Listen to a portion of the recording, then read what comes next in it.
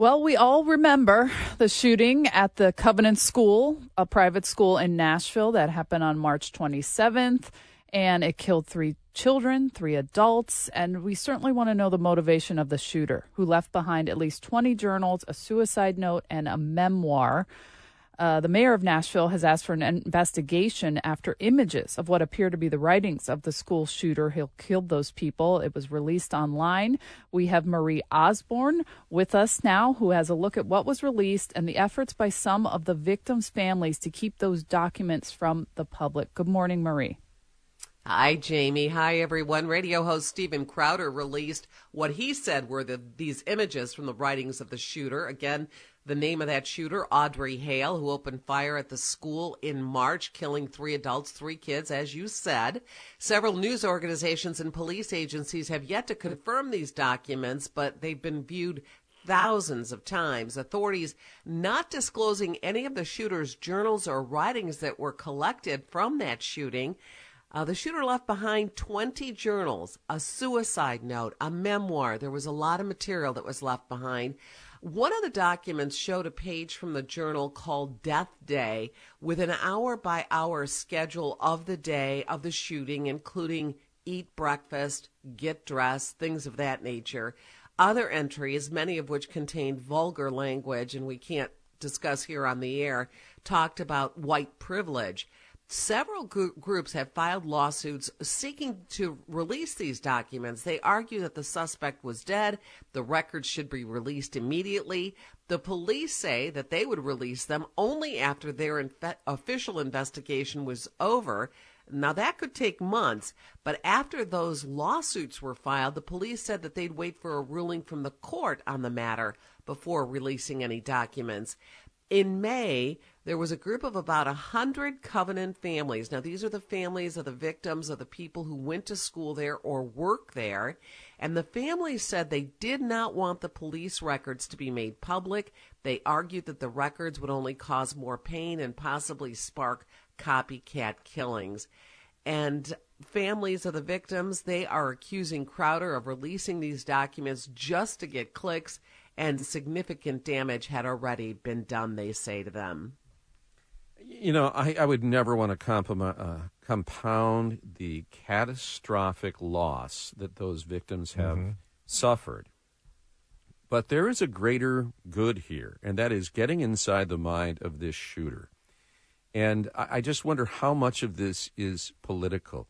There certainly doesn't seem to be any reservations when it's a white supremacist of releasing their manifesto and their hate and calling it out for what it is. I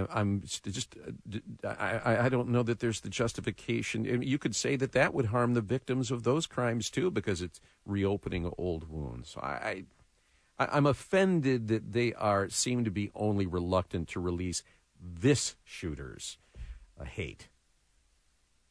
Well, the they that you're, I think, referring to here is the police. They're the ones who are not wanting to release this. So I'm not sure what their agenda may be, if they even have an agenda, but they are the ones that are not releasing this information right now. But are we agreed that you could make that claim in almost every case? Oh, every one. We can't release it because Absolutely. somebody might be harmed, or it could inspire others. We would hope that with greater understanding, we could help to prevent those people by putting flashing caution signs over them if they're writing similar things. I think there's this trend, though, to stop saying the name of the shooters, to stop giving publicity to the shooters as much as possible. That could be part of the motivation. We saw that in the here Guidepost Solutions report up at Oxford.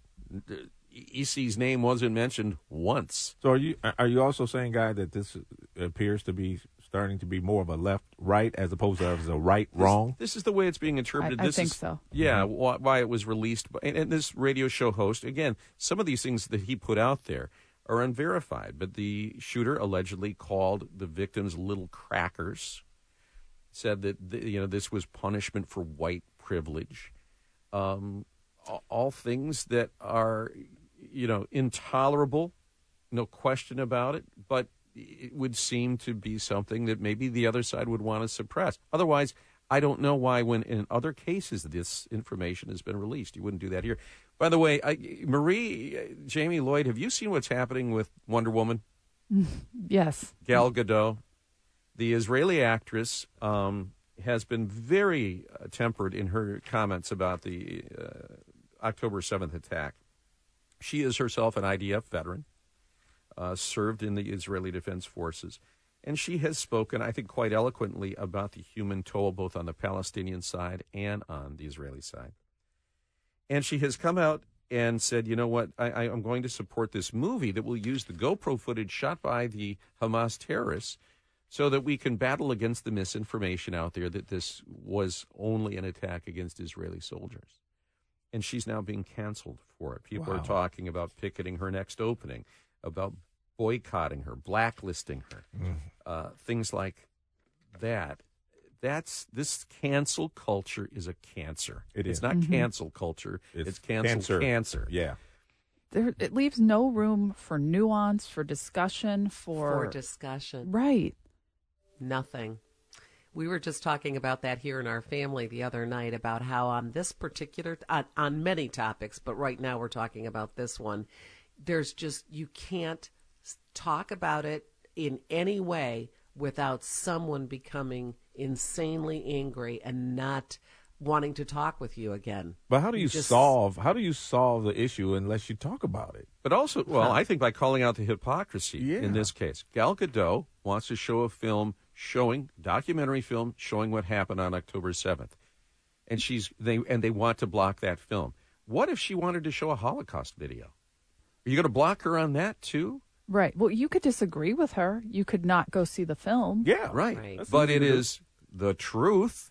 These were GoPro videos that were shot by the Hamas terrorists themselves. When they were brought down, those videos fell into the hands of the IDF. So, I mean, can you ever imagine someone trying to censor a Holocaust film or something else like that? But this is the loony standards now being applied unevenly against people on this different sides of this conflict. Cancel culture is so horrible, and everyone, I believe, agrees with that, regardless of what side you're on or what you're arguing for. Well, until someone else on the other side, you can see a political advantage to cancel them, and then folks just aren't walking the walk the same on both sides. Marie, thank you so much for your reporting. An interesting debate going on down in Nashville. Thank you, guys. All right. That needs to be verified, and then they need to have some kind of a release. 828 on News Talk 760.